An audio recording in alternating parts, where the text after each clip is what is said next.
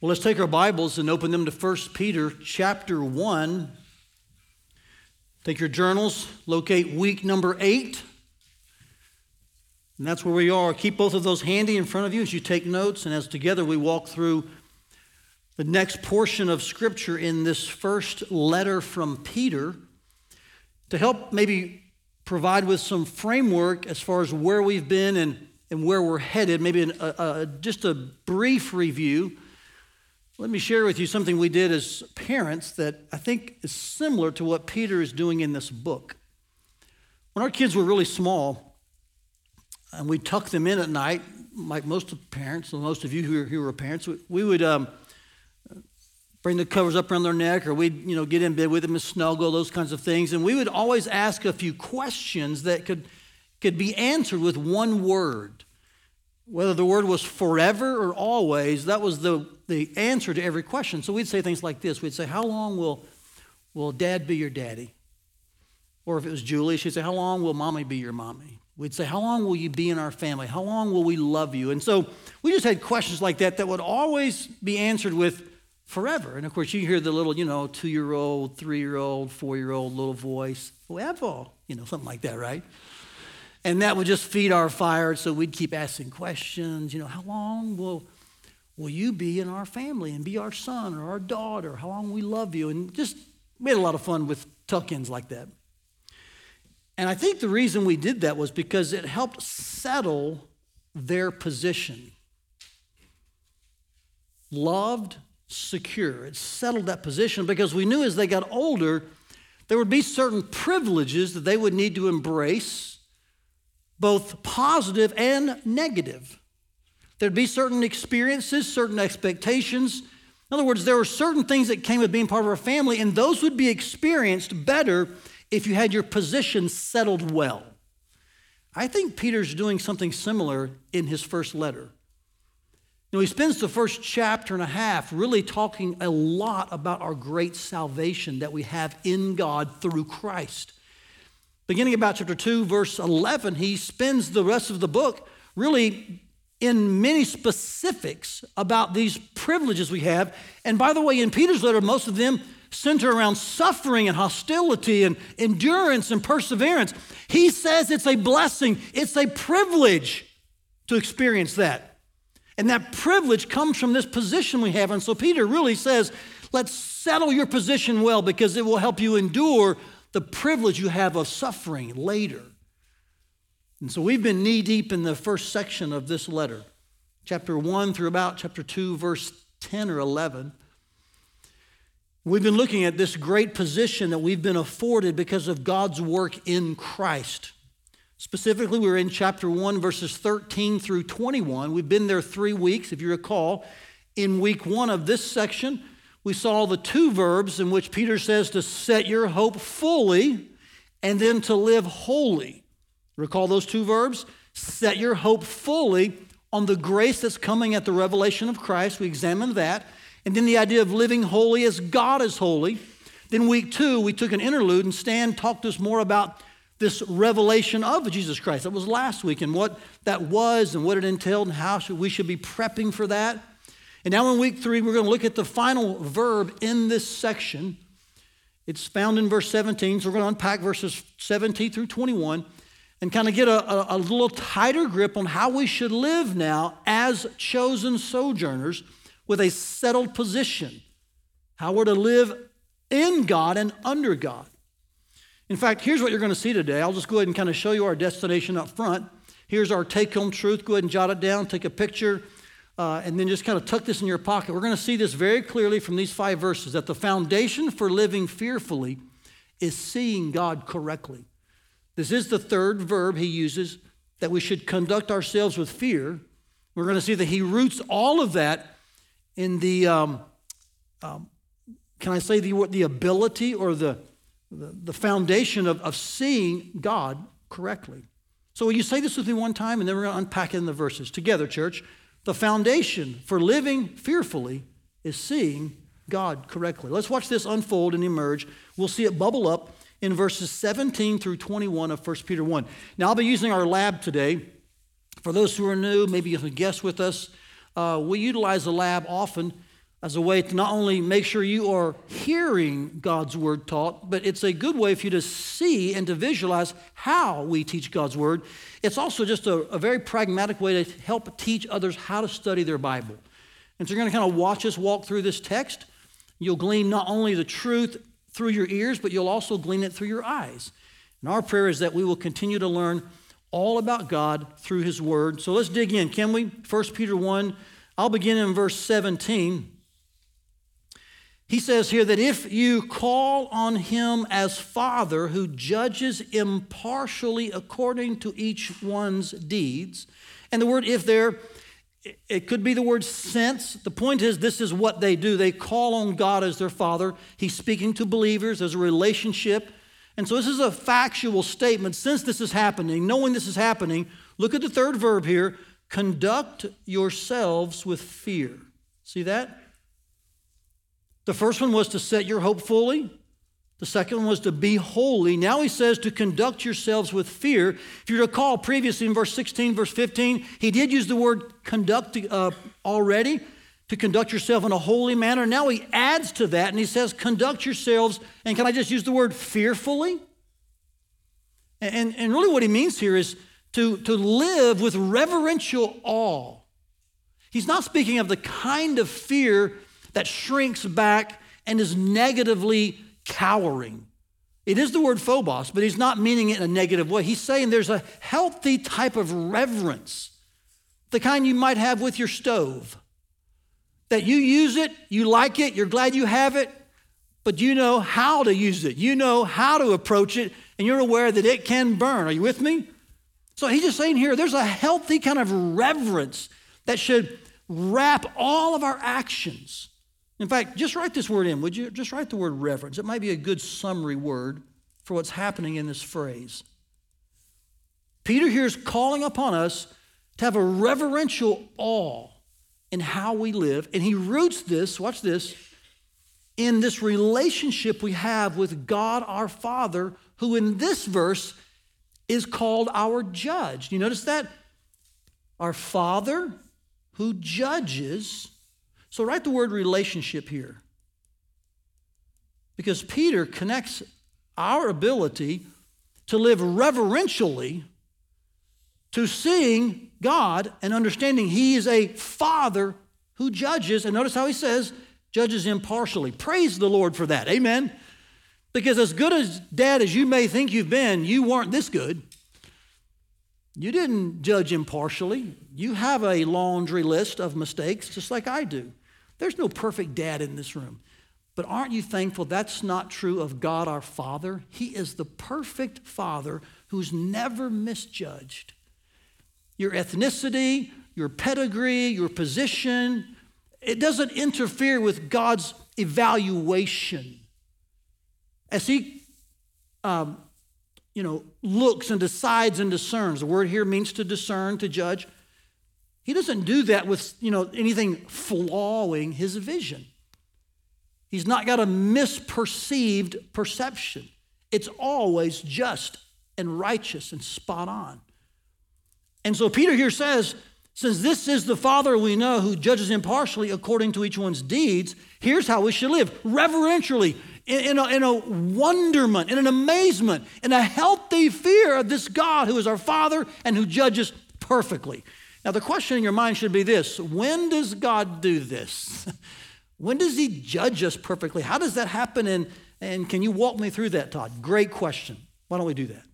Because I think what Peter has in mind here is not the judgment that took place regarding your sin. That happened at the cross in Christ, which is why Paul would write in Romans 8:1, there is therefore now no condemnation. There's no judgment for those who are in Christ Jesus. The church says, hallelujah, right? So there must be something else going on here. What kind of judging is going on that's impartial, that actually is motivating for living fearfully? I think Peter has two things in mind. I think they're rooted in Scripture. It's Hebrews 12 and 1 Corinthians 3. Just jot these down, discuss them in your small groups, maybe use these as ancillary passages to talk about this concept. But Hebrews 12 discusses God's current evaluation, judgment, correction, discipline of his children. 1 Corinthians 3 talks about a future judgment of God's children.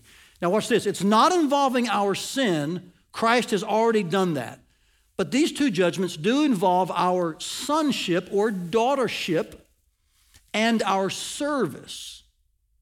Let me walk you through this briefly. In Hebrews 12, the writer there lays out clearly that God does discipline his children. He uses the word chastise. Another word could be judge or correct, train. This is what God is doing. And often he does this when there is sin, when there's disobedience, in order to keep us from straying. This is what every good and loving father would do naturally on the earth. Are you with me? If the son or daughter is straying, they're going to bring them back in line because they love them. So Hebrews 12 talks about a current evaluating, judging, measuring, kind of correcting that God does to his children. But watch this. It's not because of sin. This is where many churches, and I think preachers make this mistake. They only assume that discipline and chastening and correction comes because of sin. But Hebrews 12 says the exact opposite. It may happen around the time of sin. It may happen when there's some straying, but it happens because you're a son or a daughter. It's relationship that brings chastening. And so this is the kind of judgment, the kind of evaluating, the kind of sanctification, correcting, discipline that Peter may have in mind. That present tense kind of judging where God says, hey, I'm going to scoot you in line here because you belong to me. I'm going to bring this into your life to help further sanctify you, to further refine you. I'm going to cause this and do that because I love you and I'm your spiritual father. And so I'm going to do these things to keep you really straight. That's a type of judging that God does to his kids in the present tense. In the future, Paul says in 1 Corinthians 3, there's a judgment that will occur. The metaphor he uses is fire.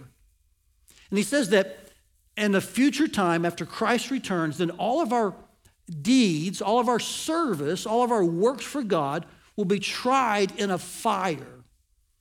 And he continues the metaphor by saying this, that what works or what service you did for Christ that were done with pure motives, the right motives, they'll emerge from this fire as genuine. They'll be proven, and they'll come out as gold, silver, or precious stones.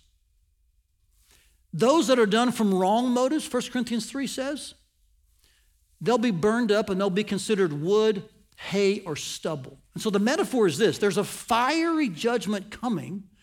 It's often called the judgment seat of Christ. In fact, if you have some church experience, you may have heard the word bema, called the bema seat. That's just the Greek word for this moment. It's when Christ judges the service of his children and rewards them accordingly. He rewards us based on what emerges from the fire as done with right motives.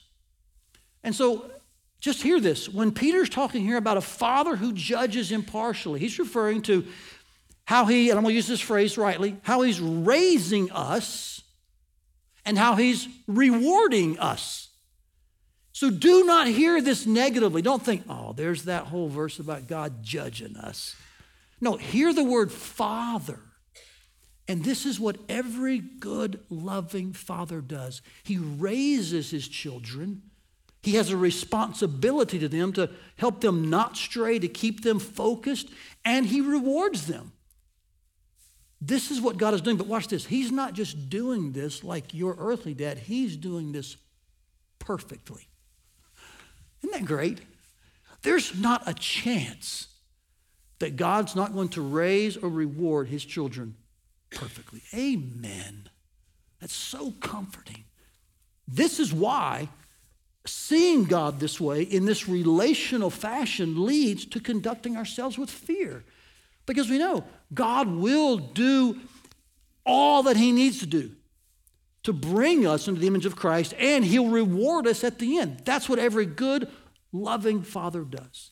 As I meditated on this verse and just thought about it for several days, my mind went back to being raised by my mom and dad in our home. And they weren't perfect either, but man, I have a deep love and a great respect for my parents. I think you know that. I just am so thankful for God's sovereignty in placing me in their home. And they just had a unique way of doing both of these as well. They weren't perfect, but they raised and they rewarded and they held me accountable. They kept me in line. And I never once, not for a millisecond, thought I was unloved. And yet, not for a millisecond did I think I wasn't accountable. My parents just had a unique way of making sure I knew you've got a settled position here and you've got some settled expectations as well. I remembered a couple of moments. Once I was probably 9th or 10th grade. I had just been a Christian for a couple of years. So God was sanctifying me and I was figuring some things, and I had a couple of rough spots along the way. And during one of those kind of dry patches, I remember thinking, do I have to go to church? Do I have to go to church with my parents? I want to be my own person. I'll find my own church. And just kind of having these thoughts. So I thought I'd test the waters. And one day driving to school with my dad, he drove and I was riding actually. We were riding in this 1970 two-door blue Maverick. Who remembers what a Ford Maverick looked like? Okay, you're old like me. So we're riding in this Maverick, and I say to my dad, hey, you think I have to go to church with you guys all the time? And he just says, no, you don't have to. Just so calmly driving. I remember this so vividly. We were riding around Belvoir Avenue, honey, Brainerd Road. And I thought, my dad just unlocked my life. He just gave me freedom to do whatever I wanted to. And before I could say a word, he said, again, you don't have to, but you do have to be willing to live with the consequences of your decision. And so my mind began to think, would I rather live in a loving home, going to church with my parents, or would I rather live with consequences? I'm not sure what those are right now. And do I want to ask? And so I chose not to ask and just say, yeah, I'm in for whatever church you go to. I'm in, let's do it. I knew just like, you know what? I'm loved here. And yet it's clear there's some expectations, and he's going to hold me to those. It's just interesting how that works, you know. My mom, the same way, often in those years, I'd say, hey, we're going out tonight, you know, me and some friends or me and a friend. And whether I drove or not, she would say to me this a lot. She'd say, hey, make sure that you go where you say you're going to go and that you do what you say you're going to do. I mean, she'd look me right in the eye, very sternly, but with a smile, just make sure and remind me that I've told her X, make sure I don't do Y. And what's amazing is when I'd come home, she would ask me that. Hey, and she'd repeat what I told her. Did you go? Did you do? And there were times her questions, it was like she came with me, was in the back seat. I mean, I've heard the phrase, you know, moms have eyes in the back of their heads. They also have them on the sides. They have them in their feet. They have them on their palms. They have them on their shoulders. I think moms just have intuition. They just know, right? And she would sometimes ask me questions. I'm like, how did you know to ask me that? And yet I never felt unloved, but I always knew this is what parents do. They hold you accountable. They would raise you right. And my parents were also just really good at the rewarding aspect. Like, hey, you do what you say, you'll get increased trust. I thought about that in this realm. And as much respect and love as I have for my parents, God is infinitely greater than they are. He does all of that perfectly. And that's really what Peter says here should motivate us to conduct ourselves with fear. That God has our best interest in mind in raising us spiritually, so to speak, and will reward us. He's judging, evaluating, discerning, correcting. This is what fathers do. And God is doing that as our spiritual father, and so we should conduct ourselves with fear. And notice he says here, by the way, this should be throughout the time of our exile. Our entire Christian life should be characterized in this way. We're sojourners here, and I think Peter here is describing our entire Christian life. We've not yet reached our heavenly home, and so let's have this type of atmosphere around our actions. Fearful, reverential awe of God, because he is a loving father who judges. But then Peter does something quite interesting. He adds some bookend reasoning. Like, that's enough reason, wouldn't you think? But he then adds these words here, knowing that. So he kind of appeals to our mind one more time. It says, yes, you should see God as a loving father who judges perfectly. And so live this way. But let me just add one more thing. Knowing this about God. So I would say, write this word, write reasoning here. Can you do that? In fact, there's really reasoning all around this verb. But this reasoning is really aimed at seeing God as our ransomer. A little odd word, but notice what he says here. He says, we know that You were ransomed. This is what God has done. As our Father, He's purchased us. He's bought us. He's done something our earthly fathers could never do. And I love the way Peter here kind of, points the attention back to earthly fathers. He says this, God's ransomed you, watch this, from the futile ways inherited from your forefathers. Here he means earthly fathers. So God has done something your earthly fathers could never do. All your earthly fathers could do, maybe he would try to give you something physically. He says like silver or gold. But that can never buy your eternal salvation. All that your earthly fathers could do was futile. That's what you inherited from them. It doesn't last eternally.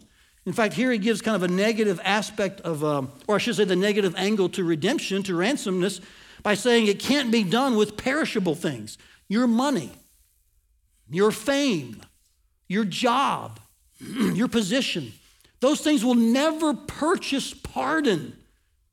So God is not dependent upon what you inherited physically. God does not count on what's happened to us in an earthly fashion. They are futile. So hear this, church. It doesn't matter how many digits are in your inheritance. It will not buy you eternal life. It doesn't matter how many acres are in your inheritance. It will not gain you entrance into the kingdom of God. That comes from God who purchased you, not with perishable things that your earthly fathers can leave you. That will never work. Instead, He bought you with the precious blood of Christ. So watch this. He owns you in a way no one else does. Amen? So He has the right. He's the owner of us spiritually and physically, and so He can judge us. He can reward us.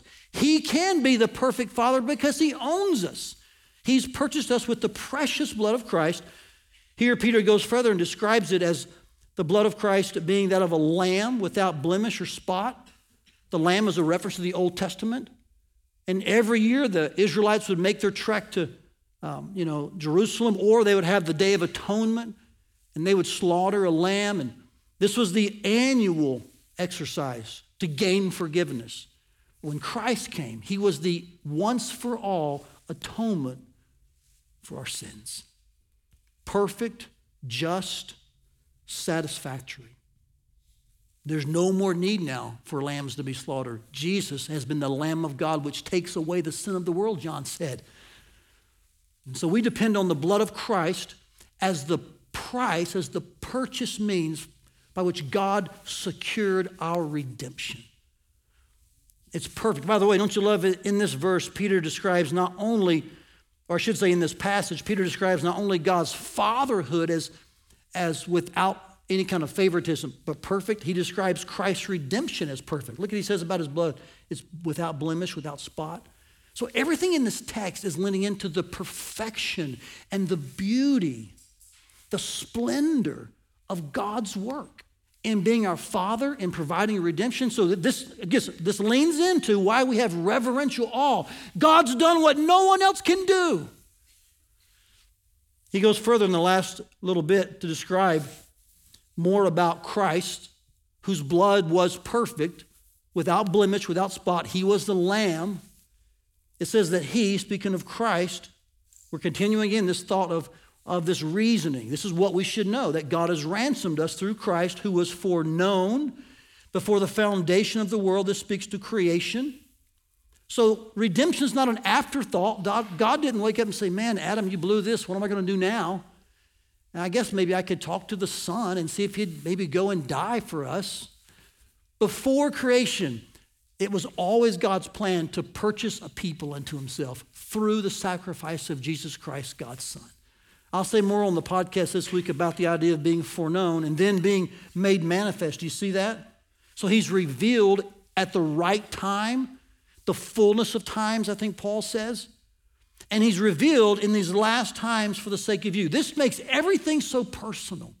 See, often we see God's work in eternity past, and we see God's work regarding salvation, and we think of largeness and vastness. And it is, but here Peter says, by the way, all of God's work was at the right time for the sake of you. Isn't that beautiful? Again, it just kind of brings in this thought of God as a perfect Father. He loves. And then he begins to modify this last pronoun, you. He describes who the you is. Look what he says. Who through him are believers in God. Now, he's here repeating what he said about these feudal things we inherited from our forefathers. They don't purchase redemption. And here he says, how are we believers in God? It's not through anything we've done. It's through the revelation of Christ at the right time for us, when God put him forth. So everything in this text is leaning to God's work on our behalf. That's how and why we are believers in God. It's because of God's work in Christ for us. His perfect life, his shed blood. Now, of course, the rest of this text then describes really what God did. Look what it says, raised him from the dead and gave him glory. So God raised Christ, enabled Christ then to ascend, and is now seated at the right hand of God in full authority, Matthew 28. This is what God has done for us. Why? He finishes the text by saying this, so that your faith and hope are in God. And here's what's very interesting. You should draw a line from the word God in 1:21 back to the word God in 1:3. Because in 1:3, he connects hope and God just as he does in 1:21. Remember 1:3? He says, blessed be God who has caused us to be born again to a living hope. And now he ends in verse 21 by saying this, man, God has done everything he's done in Christ so that your faith and hope are in God. I love the way Peter is just purging and eliminating any type of man-made effort from the equation. It's not by your gold or silver. It's not by your earthly fathers. It's not by your effort. It's not by your merit. It is by God's mercy shown in Christ. That's why we are believers and can have faith and hope in God. Do you see how he's settling our position? He's about to lay out a lot of specifics soon. Don't worry. Difficult things to embrace, perhaps, but he's first and foremost settling our position so that we are secure in this incredible relationship we have with God our Father, who is, watch this now, a loving judge and a loving ransomer. I know that's a word we probably haven't used much. It might even be a word, but this is what the text lays out for us. When we see God as a loving judge and as the loving ransomer, what happens? We begin to conduct ourselves with reverential awe, with the right kind of fear. We live appropriately and fearfully. And so the third verb happens in this fashion, seeing God correctly as loving judge and as loving ransomer or redeemer. This is why I say to you that the simple truth today is that if we are going to live fearfully, if we're going to conduct ourselves for our entire Christian life in fear, the foundation for that is seeing God correctly. And in this text, seeing God correctly means seeing him as a loving judge, raising his kids, and as a loving redeemer. This is what God is doing.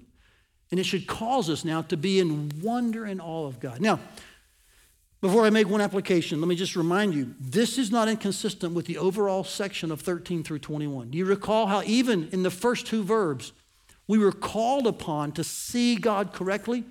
In the second verb, he said to be holy. What's the next phrase? As I am holy, from Old Testament. Remember 4 or 5 times in Leviticus? So he's calling on the church to be holy because they know God is holy. When he says to set your hope fully on the grace that is to come at the revelation of Christ, he's asking us to see the coming of Christ, to have the future in view, to pray, Lord, come quickly. So all of these verbs are connected to and tied to the idea of seeing God correctly. So never underestimate the importance of seeing God correctly. It is the foundation for living fearfully. Now maybe you're wondering, well, Todd, what do I do with this? Maybe you're asking yourself, what now? Like when I leave here, do I just take this principle, tuck it in my pocket, and call it good? Let me provide for you one action step that could be life-changing. In fact, this is the one non-negotiable, no-nonsense application. It's so basic that when you hear it, you'll probably be tempted to be dismissive.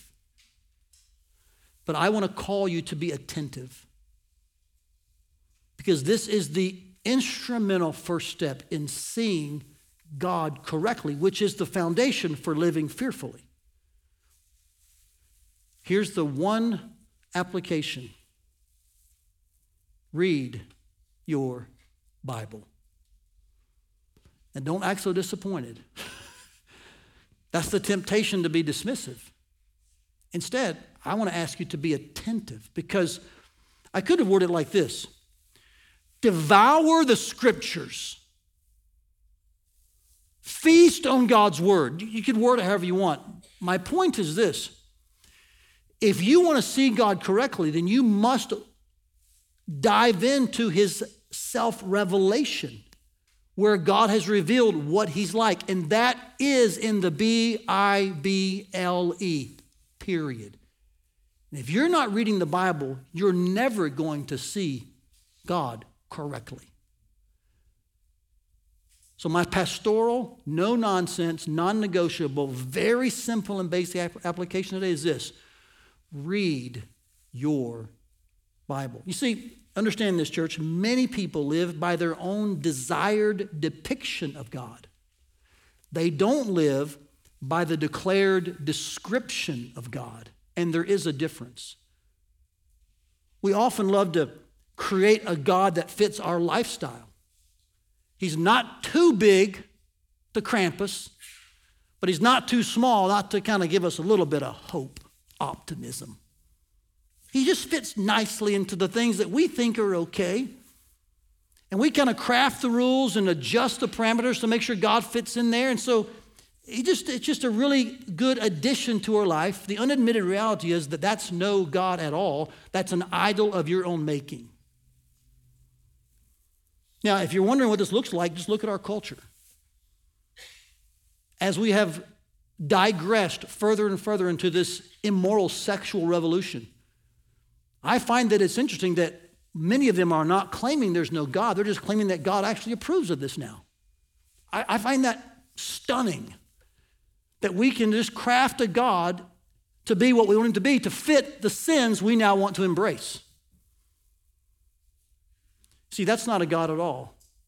That's an idol, and what we say when we do that is that we're God. And that's blasphemous and dangerous.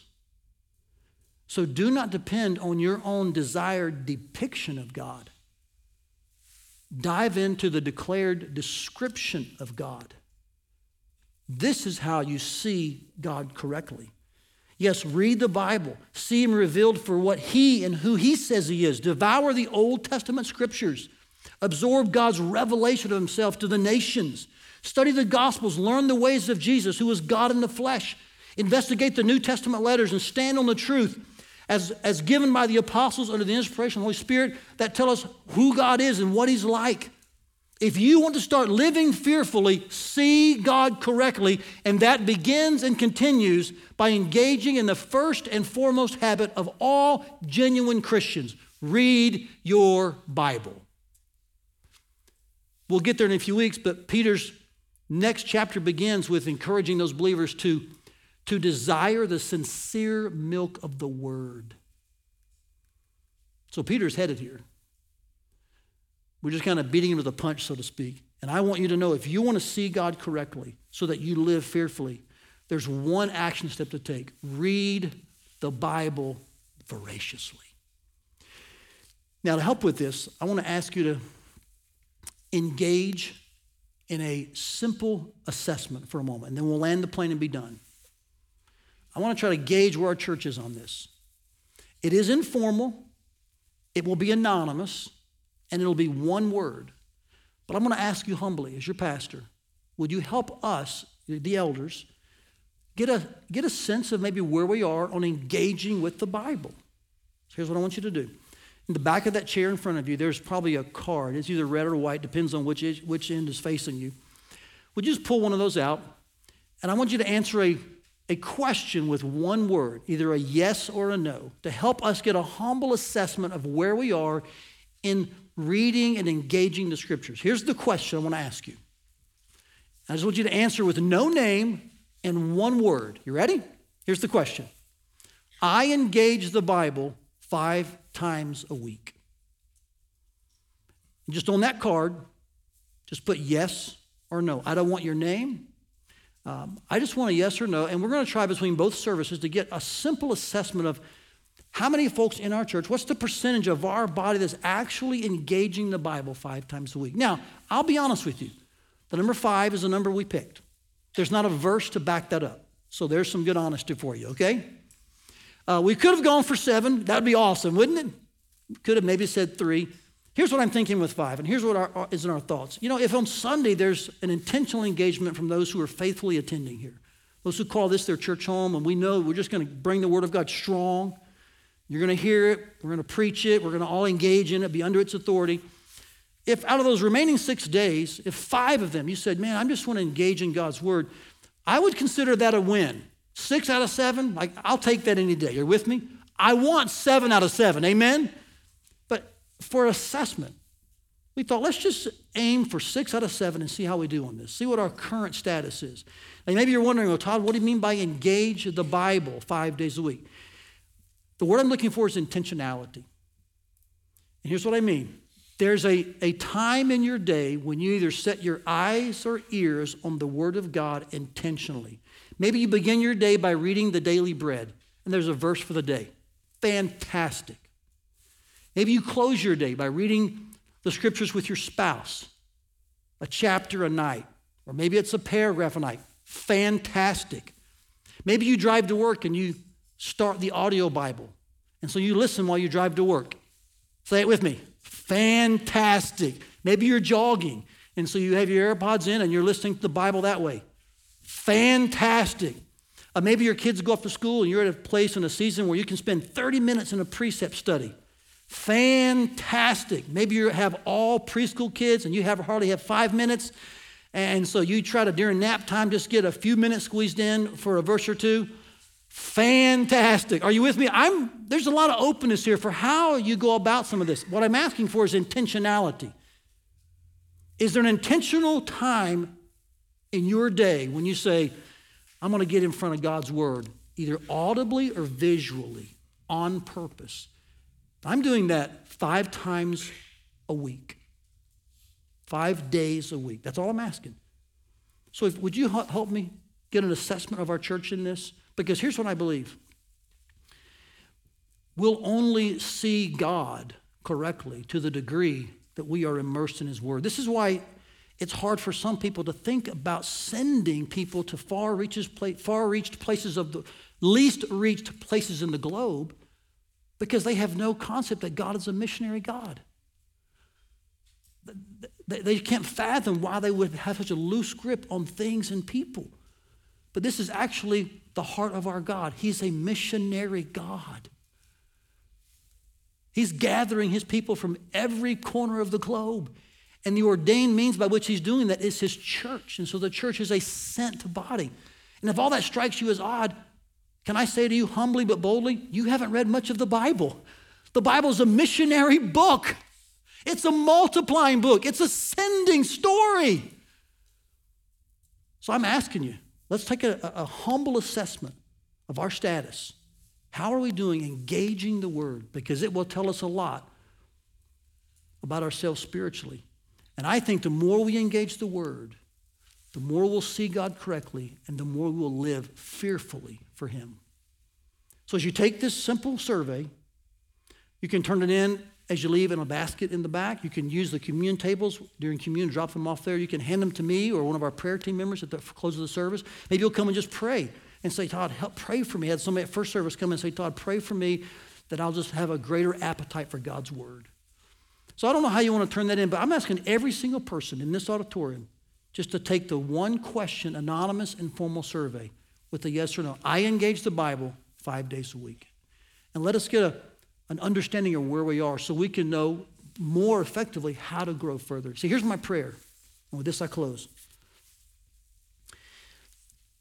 That we would be like the two disciples who walked with Jesus on the road to Emmaus. They didn't know it was Jesus. But as they walked on this road, he explained to them, this is Luke 24, he explained to them everything about himself from the Old Testament. That's what the Bible says. These are the word scriptures, but it says he explained to them all about himself through the scriptures. And then later, when they described that experience, here's what they said. They said, did not our hearts burn within us as he explained himself through the scriptures? That's a lifestyle of reverential awe. That's two guys living in wonder and amazement and a healthy fear of God. And how did they get it? Because they understood about Jesus through the scriptures. That's what I'm praying will happen to you, to me, to us increasingly. That the longer and the more we dive into the Bible, God will give us the type of lifestyle where our hearts burn within us for God. We hope you enjoyed today's message. For more messages, visit firstfamily.church/sermons or subscribe to our podcast feed. Thanks for listening.